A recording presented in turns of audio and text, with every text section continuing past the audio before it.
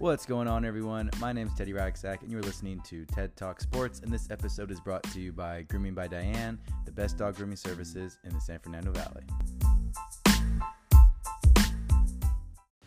All right, so David Price has issued out a statement saying that he's not going to be playing this upcoming season for the Los Angeles Dodgers. Now, there's some Dodgers fans that are really upset about this, but the reality of the situation is that the Dodgers have a ton of depth at the starting pitching rotation. It's actually, I would argue, one of our strongest position groups.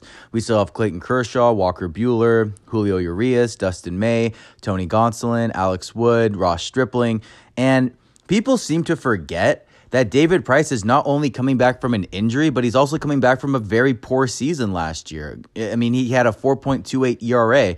So I think from his perspective, not only to keep his family safe, but it just really doesn't seem worth it for him to come back for a 60-game season and risk getting hurt when he's at that point in his career. He's an expiring pitcher that, he's 34 years old, that if he, re-injures himself, that there's a good possibility that it could be a career-ending injury. So he has to be very careful about this kind of stuff. And even if David Price did pitch this season, I mean, what kind of David Price would we be getting?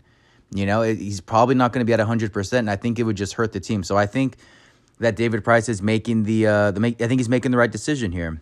And look, I know there are some baseball fans that have this idea that because David Price is sitting out this season, then that means that the Dodgers got fleeced in this trade by the Red Sox. But do you guys not remember why we made this trade? I mean, the whole point of this trade was to get Mookie Betts, the former MVP. And the Red Sox traded us David Price because he has such a large contract and they wanted a salary dump. They wanted to get his salary off their books. They wanted to free up some of the space that they had available. So if anything, trading David Price was more beneficial for the Red Sox than it was for us. So I don't see why suddenly people seem to think that the Dodgers got fleeced. We still have Mookie Betts on the Dodgers, which is, like I said earlier, the whole reason why we did this trade. And look, I just don't see how this is going to have too much of an effect on our season. If anything, it would have been a bonus if David Price would have been serviceable.